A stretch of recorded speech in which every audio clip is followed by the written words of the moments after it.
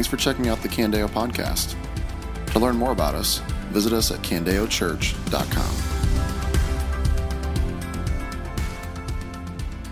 If you have a Bible, you can go ahead and open to John chapter 13. We're finishing up chapter 13 of John. I'll just add my voice to the others that have already said it. Welcome back, college students. We're super glad you're here. Freshmen, I hope that you found your classes first week, and seniors, I hope that you got the motivation to actually go to your classes the first week. So, man, we're so glad you're back. If I haven't met you yet, my name is Jake. I'm one of the pastors here at Candeo. My wife and I moved to Cedar Falls about 7 years ago, and we moved into our house and pretty much immediately dropped all our stuff down and then went on vacation. And so because we moved in the summertime and it was vacation season, that's just kind of how it worked for us. Well, we heard that a bunch of storms had gone through Cedar Falls while we were gone. So we called up a few of our friends that we had just made here in Cedar Falls, said, hey, could you go check on our house? We don't know this house. We don't know what happens when it rains, honestly. So they went, and lo and behold, everything wasn't okay, actually, because our basement was flooded, and we are gone on vacation. Now, our friends were really, really gracious to us. They cleaned things up, and they were like, hey, we don't know what happened, but things are cleaned up when you get home. So immediately when I get home, I all of a sudden have a project to do, right? And it wasn't a project I was anticipating. And so when your basement floods, the first thing that I had been told to check was, hey, just go check your gutters. So I get up on our roof, and come to find out, our gutters were so full, I could have started a small hobby farm, on the edges of my roof, with actual fruits and vegetables. I could have put a goat up there, it'd have been awesome. I probably should have tried that. But I cleaned them out, and it looked like they hadn't been cleaned for 2 years, right? And what was particularly frustrating about that was that our house it's not hard to clean the gutters at our house. We don't have a 2-story house. We don't live in a mansion, It's I can reach the gutters. I can almost reach the gutters from standing on my deck, without a ladder. I mean, our house is short. And not only that, our roof is incredibly flat. It's the flattest roof on our block. You could sleep on our roof and not roll off. You would be totally fine, right? So it's not difficult to clean the gutters in our house. There's nothing about it that makes it a particularly difficult task. But isn't it true that sometimes the biggest issues that we face actually come from neglecting the most basic things? The biggest issues come from neglecting the most basic things. Don't clean out your gutters, you'll have water in your basement. Don't change your furnace filter, you'll probably be a little cold when February comes because your furnace will burn itself up, right? Don't change your car's oil, your engine blows up. I mean, these things aren't particularly difficult. They're fairly obvious. They're kind of right in front of you. But if you neglect them, even the most basic things, they can cause tremendous issues. And what we have here at the end of John 13 are 2 things that are an enormous deal in the lives of believers, should be an enormous deal in the lives of believers. 2 things that Jesus tells his disciples that if we neglect these 2 things as his disciples, they will cause some of the biggest issues in the Christian life. 2 things. So look at John 13 with me, and we'll see these 2 issues. So John 13, verses 31 and 32 is where we'll start out. When he had left, Jesus said, now the Son of Man is glorified, and God is glorified in him. If God is glorified in him, God will also glorify in himself and will glorify him at once. Now, when it says, when he had left, what it's referring to is Judas. Judas had just left the room, and what we know from a few verses earlier that we saw last week, that when Judas left the room, it was his full intention to go and betray Jesus. And so as the door closes behind Judas, the clock is ticking on Jesus's life. And when the clock is ticking on your life, you don't talk about trivial things. Maybe you've sat by the bed of someone who is in their final moments on this earth. You know that in those final moments, you don't talk about trivial things. You don't talk about the weather. You don't talk about sports. That when the clock is ticking on someone's life, you talk about things that matter. Because when the time is short, the words are weighty, aren't they?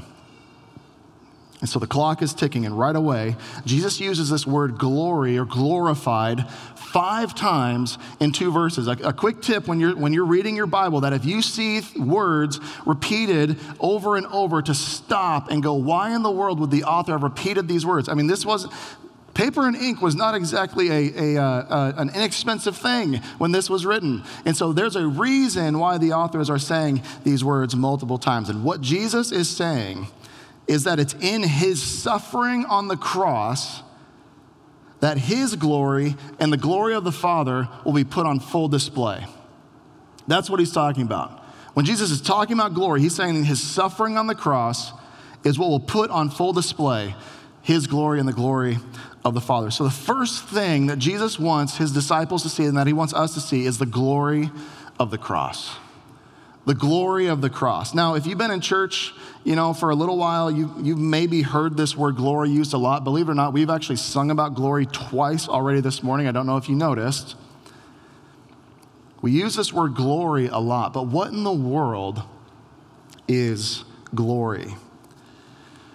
Now, some things are relatively easy to explain, right? Like, so if someone walked up to you and said, what is a soccer ball? You'd probably have a framework for that, right? You'd go like, well, it's about this big. It's round. It's full of air. It's usually black and white. And if you really knew soccer balls, you go like, well, it has some pentagons and hexagons kind of mixed in. Right? You'd be able to describe it pretty accurately. But other things aren't quite as easy to describe. Like if someone came up to you and asked you to describe salty. Maybe you can even taste it right now. You're like, oh, salty. But you're like, someone who has never tasted salt, never tasted the taste of something being salty, and they said, describe salty. You'd be like, it's salty? I don't know. Like I can tell you what it's not. Here, try these cupcakes. That's what it's not. Now try these chips. That's what it is. Like you kind of be like at a loss to know exactly how to precisely describe. You're like, I can kind of give you an idea. See, God's glory is kind of like that. So what is God's glory? Here's my attempt to define God's glory. This isn't like the be-all, end-all, definition of glory, but here's at least a running attempt because we want to understand what God's glory is in order to understand why Jesus is showing his disciples the glory of the cross. So here's my definition. God's glory is his infinite beauty, value, and holiness put on display. And those last 3 words are really, really important. It's not just his infinite beauty, value, and holiness. It's his infinite beauty, value, and holiness put on display for all to see. You say, where do you get that? I get that from Isaiah chapter 6, verses 1 through 3. It'll be up on the screen. It says this. This is Isaiah the prophet speaking. And he says, in the year that King Uzziah died, I saw the Lord sitting upon a throne, high and lifted up. And the train of his robe filled the temple. Above him stood the seraphim. Each had 6 wings. With 2 he covered his face, and with 2 he covered his feet, and with 2 he flew. And one called to another and said, holy, holy, holy is the Lord of hosts. The whole earth is full of his. And you would expect him to say, his holiness, holy, holy, holy. The whole earth is full of his holiness. But he doesn't say that. He says the whole earth is full of his glory. The holiness of God, his total perfection in every way possible, put on display for all to see. And what Jesus is saying here is that this glory, this infinite beauty, this infinite value, this infinite holiness is going to be put on display, not in parades and celebrations, but in his suffering on the cross. Now that has to lead us to ask the question, how in the world can that be? When you think of the cross, you don't think of something beautiful. When you think of the cross, you don't think of something valuable. Like in the cross, like if glory is supposed to be overwhelming beauty, what we have in the cross is overwhelming agony. If in the cross we're supposed to see overwhelming power, or if in glory we're supposed to see that, in the cross we see overwhelming weakness. If glory is supposed to be overwhelming holiness, what we see in the suffering of the Son of God on the cross is overwhelming sin as humans who were created, nailed to the cross their Creator. So how in the world can the horror of the cross be the very thing that displays the glory of the Father and the glory of the Son? How can that be? What in the world are you talking about, Jesus? It's because on the cross, God's glory isn't just an abstract concept, but a tangible reality. That in the cross, it isn't just like we know these things about God, but in Jesus Christ on the cross, we see those things put on display. It's one thing to say that God is love. It's one thing to say that God is just. It's one thing to say that God is holy. But it's a totally different thing to see this perfect love on display while undeserving sinners receive unmerited grace. It's a totally different thing. It's one thing to say that God is just, but then to see on the cross God satisfying his justice, God satisfying the law's demands through the only one who is able to pay to meet those demands. It's one thing to say that God is holy. It's another thing for the Holy One to be rejected and killed so that sinners could be accepted and adopted as sons and daughters. See, what Jesus is saying is that there has never been and there will never be a greater display of his glory than in his suffering on the cross. And here's what this means for us. It means a lot of things. This certainly means a lot of things, but it means at least that Christians who understand the glory of the cross will never look at suffering the same way again. That when you see that Jesus Christ and his suffering on the cross says that this is the means by which he will display his glory, that you will also not look at your suffering the same way ever again. That because Jesus' suffering on the cross wasn't meaningless, but it was accomplishing the purposes for which God had purposed from the beginning, namely the salvation of you and me. That because Jesus' suffering wasn't meaningless, that your suffering isn't meaningless either. That your suffering, in fact, has a purpose. Maybe you don't see it. Maybe you will never see it, but you know that God works all things together for the good of those who love him. That doesn't mean that all things are good, right?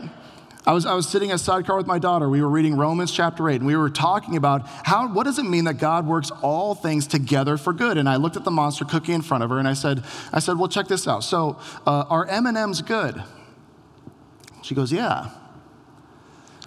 I go, are just like plain oats good? She goes, well, no. Is salt by itself good? No. Is sugar good?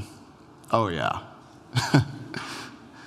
See what it means when the Bible says that God works all things together for the good of those who love him. What it means is that though each individual ingredient in your life may not in and of itself be good, that God as the divine chef is taking everything in your life and mixing it together into a glorious monster cookie. And you may never see it. You may never taste it. But you can know that for all the pain and for all the hurt that you experience in this life, that the bitterness of this life is producing within you a greater sensitivity to the sweetness of Christ. That heaven will taste all the sweeter for earth having been so sour. Do you see the glory of the cross? Do you see the glory of the suffering Son of God on your behalf, taking abstract truths about who God is and making them a tangible reality in full display? Do you see the glory of the cross? But Jesus doesn't just show them the glory of the cross, because the glory of the cross, when we see that, it should lead to something. And that something is the mark of a Christian. So number one, the glory of the cross. Number two, Jesus shows them the mark of a Christian. Look at verse 33. It says, children, I'm with you a little while longer. You will look for me, and just as I told the Jews, so now I tell you, where I'm going, you cannot come. I give you a new command. Love one another, just as I have loved you. You are also to love one another. By this, everyone will know that you are my disciples, if you love one another. Now, Jesus is doing something fairly interesting here, because at first glance, this command doesn't actually look all that new. He says, I give you a new command, but if you knew the Hebrew Bible, if you knew the Old Testament like his disciples would have, you would know that all the way back in Leviticus, it had already been written, love your neighbor as yourself. And so you could go, Jesus, did you forget? Did you forget about back there? How is this new? What is so new about this new command? Notice this. He doesn't just say love one another. They had heard that before. Love your neighbor as yourself. Love one another. He doesn't just say that. That's not a new command. Here's what makes this command new. He says, I give you a new command. Love one another just as I have loved you. Just as I have loved you. He's saying, you've never seen a love like this. You've never seen a love like this. The world has never seen a love like this. This kind of sacrificial, love across difference, love across status. I mean, remember, just 2 weeks ago, this is all in the same thing. Like the floor is probably still wet from Jesus having washed their feet. He's saying, like, you've never seen this kind of love. It's a new command because it's based on a new example. It's a new command because it's based on a new example. Love one another just as I have loved you. And what will happen when we do that? Verse 35, by this, when you love one another just as I have loved you, by this, everyone will know that you are my disciples if you love one another. Why is this important? It's because just 2 verses earlier, in verse 33, he tells his disciples, where I'm going, you can't come. Like Jesus is about to leave this world. You see, when Jesus was walking here on earth, if you wanted to know who his disciples were, you just go find where Jesus is at and then kind of look behind him or look around him, right? It's like, who are his disciples? Well, just find where he's physically at and see who's physically around him. Well, now Jesus is saying, I am no longer physically going to be here with you. And so now, how in the world is anyone supposed to know who Jesus' followers are? Since they can't physically see Jesus and they can't physically see you walking around Jesus, how will the world know who Jesus' disciples are? By this, everyone will know you are my disciples if you love one another. In other words, what Jesus is saying is that the way that everyone will know that I am real, the way that everyone will know that my supernatural power lives within you, the way that everyone will know that this saving, powerful message of the gospel is true, the way that they will know that is if you love one another. This kind of love across difference. Jesus is so different than us, yet he kneels to wash our feet. This kind of love at the expense of yourself kind of love. It's this kind of love that people will know that you're my disciples. You see, before you become a Christian, generally what happens is that you define the core of who you are, the core of your identity. You define it in a variety of ways. Some people define the core of their identity as their ethnicity. Some people define the core of their identity as their educational status. Call me doctor. Some people define the core of their identity by their social status, by their kind of rank relative to other people. Some people find the core of their identity in your family status. It seems more and more the core of their identity in their politics. But when you become a Christian, something more foundational comes in. and displaces all those other things that would be the core of your identity, that would be the top of how you describe who you are, the fundamental basis of who you are. When you become a Christian, your core identity is changed. Now, this isn't to say that when you become a Christian, all those other things just dissolve. It isn't that they just like go away, but being a Christian doesn't erase those things, but it certainly demotes them. Which means that now, because you are a Christian, because the nucleus of your identity has been changed as in Christ, that when you meet someone with different politics, when you meet someone with different cultural values, when you meet someone with different education, when you meet someone who has a different social status, economic status, but you're both Christians,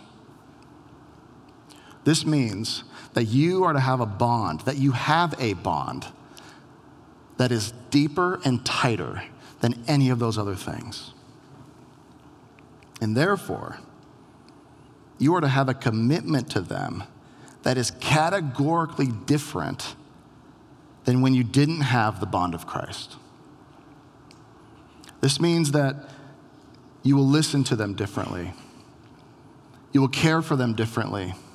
You will meet their needs. You will care about their needs and their well-being differently because you have a connection that runs deeper than preferences. You have a connection that runs deeper than opinions. You have a connection that runs deeper than blood itself. You see, what Jesus is saying is he's saying that the way that everyone will know and the way that you will know if you are my disciple is if you love one another. How will anyone know that you're my disciple? And if you're wondering if you're a disciple, how will you know? Look at the way you love other Christians. Look at the way you love his church. See, the Bible calls the church the bride of Christ. It's not the friend of Christ. It's not the acquaintance of Christ. It's the bride of Christ. And to say that you love Jesus but want nothing to do with his church would be like you coming to me saying, you love me but want nothing to do with my wife. You know that's probably not going to work. We're a package deal, right? You see, not loving the church because it isn't perfect would be like not loving my wife because she isn't perfect. So I just want to be real with you for a second here. So as one of the elders here at Candeo, God is... Man, we would need more than like 8 more minutes to talk about the thousands of ways God has been good to us as a church. Like, we constantly use the metaphor, like it feels like we got like a Dixie cup, one of those little ones that they put like 3, goldfish crackers in for snacks at preschool. We feel like that, but we're standing under a waterfall, like trying to just... Like God's grace is just overflowing on this church. Like it is amazing what God has been doing. Like to say that God is moving in this place would be like the understatement of the year, okay? So I have to put that at the front end of this. Because at the same time, honestly, the last year and a half has been really difficult.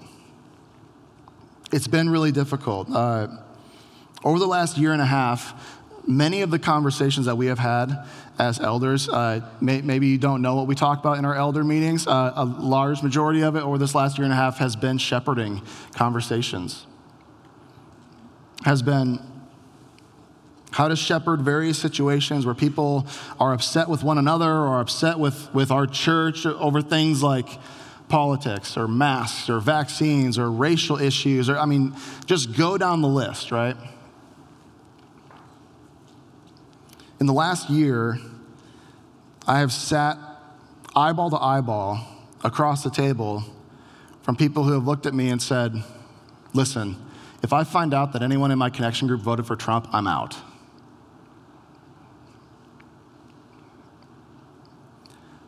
And I've seen it, and you probably have too, where people who claim to be Christians are just obliterating other people, either specifically or just generally, who hold various views on various things. support different political candidates, just blasting them on social media. By the way, don't have digital courage. Like, don't put on social media what you wouldn't actually say to their face, okay? We've had people leave Candeo because they thought that our masking policies were too strict. And at the same time, people leave Candeo because they thought that our masking policies were too loose. Like, at the same time, I go, I don't know what to do with that. We've had people leave because they're upset that we haven't talked about certain topics as much as they would like, from the various views of creationism to different views of the end times. You see, here's what's true. What you believe is at the core of who you are will determine what you do and don't fight for.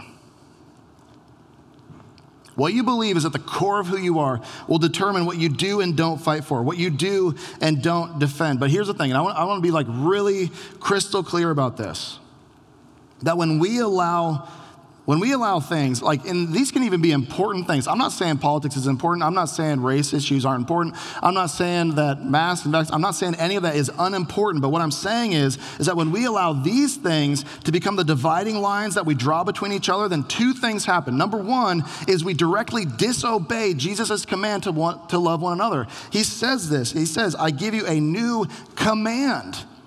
Like, we as Christians are those under authority. This isn't a suggestion Jesus is giving. This is a command that he expects us as disciples to follow. And when we divide about non-gospel issues, we are first directly disobeying Jesus' command to love one another just as he has loved us, generously, patiently, graciously, sacrificially. But number two is that our witness is also totally discredited. So we disobey, but then we also discredit our witness. That when an outside world looks in and sees fellow believers fighting about these things, it doesn't look that different than the rest of the world. And they say, well, if that's how they act, then the Jesus they claim to worship and the gospel they try to proclaim must not be that big of a deal if it has so little bearing on the way that they treat one another. Church, let me be very clear. We will not divide over non-gospel issues, period. Because before you're a conservative, you're a Christian. Before you're a progressive, you're a Christian. Before you are the color of your skin, you're a Christian. Before you are from your country of origin, you are longing for the new heavens and the new earth. Before you're a teacher, before you're an engineer, before you're a parent, before you're a son, before you're a daughter, you are a Christian. I know this is going to sound like heresy, especially in the Cedar Valley, but this means that your commitment and allegiance to your spiritual family should be just as deep, in fact, deeper than your commitment and allegiance to your earthly family. Jesus in Matthew chapter 12 is teaching, and his disciples come to him and say, hey, Jesus, your mother and your brothers are waiting outside for you. They want to talk to you. And he turns and he says, who is my mother? And who are my brothers? And then he turns to his disciples and he points to them.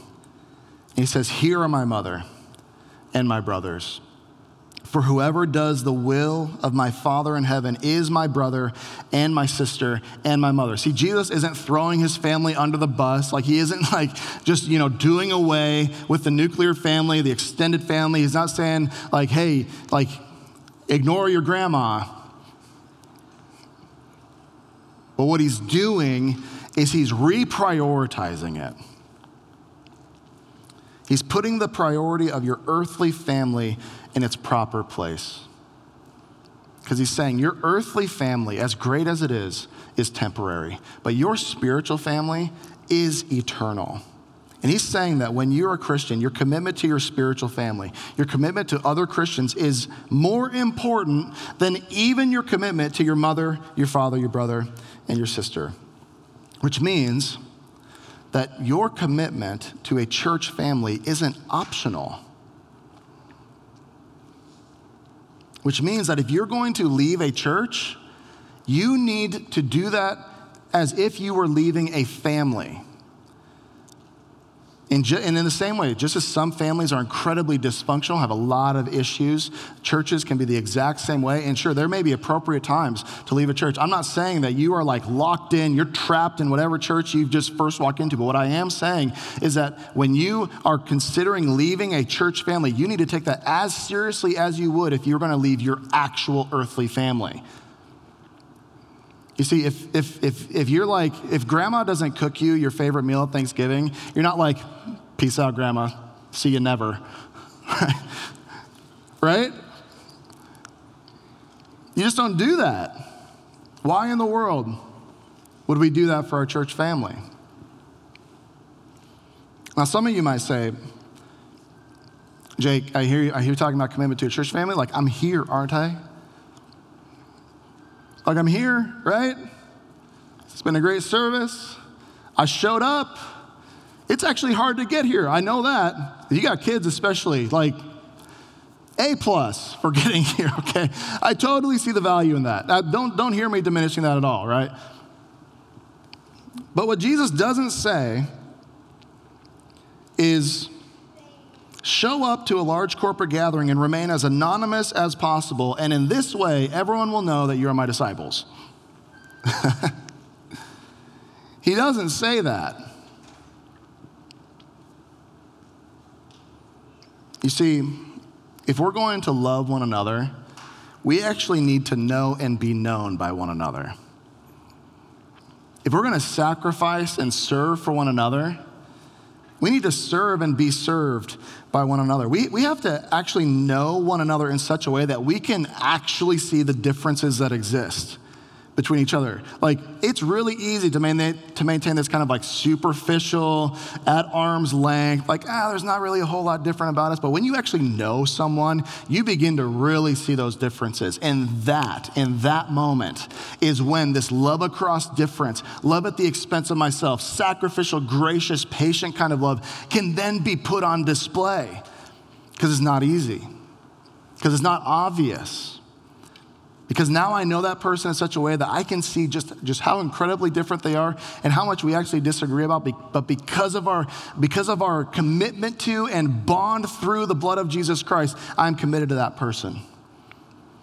Because we're not united because of our preferences. We're not united because of our opinions. We are united because of the blood of Jesus Christ.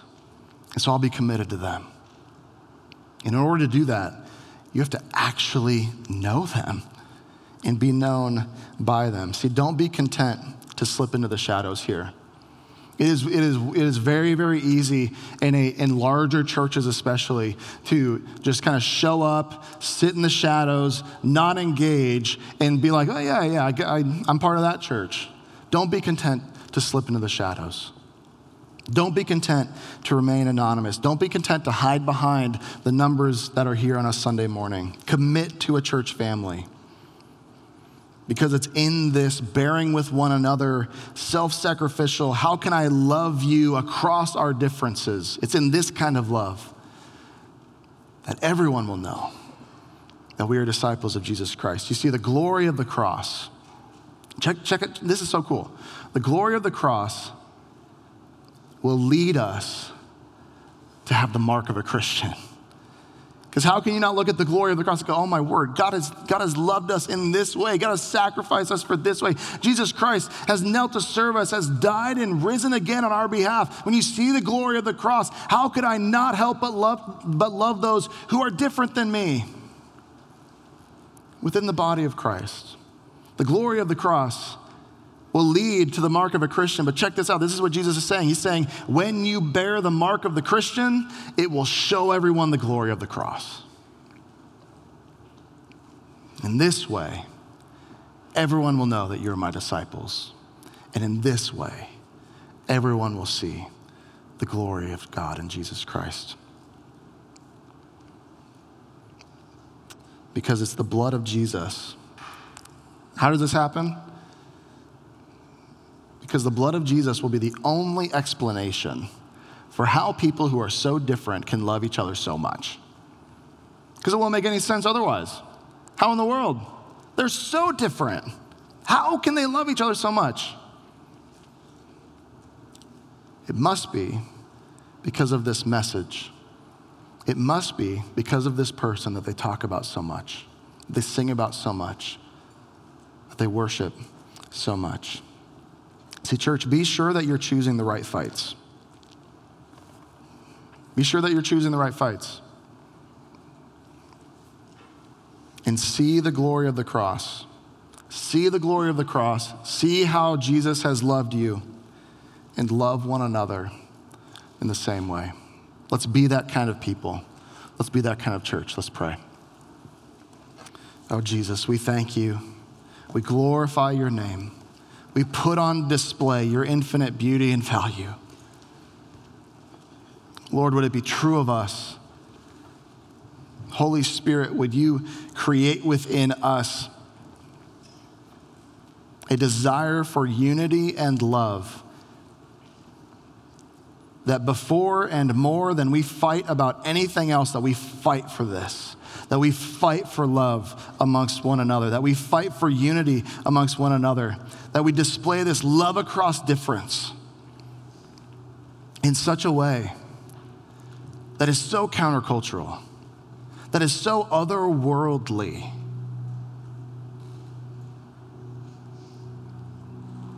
Oh God, help us to be a church defined by these things. Help us to glorify your name for all to see. Help us, we pray. In Jesus' name, amen. This has been a message from Candeo Church. To learn more about us or to hear more messages, visit us at candeochurch.com.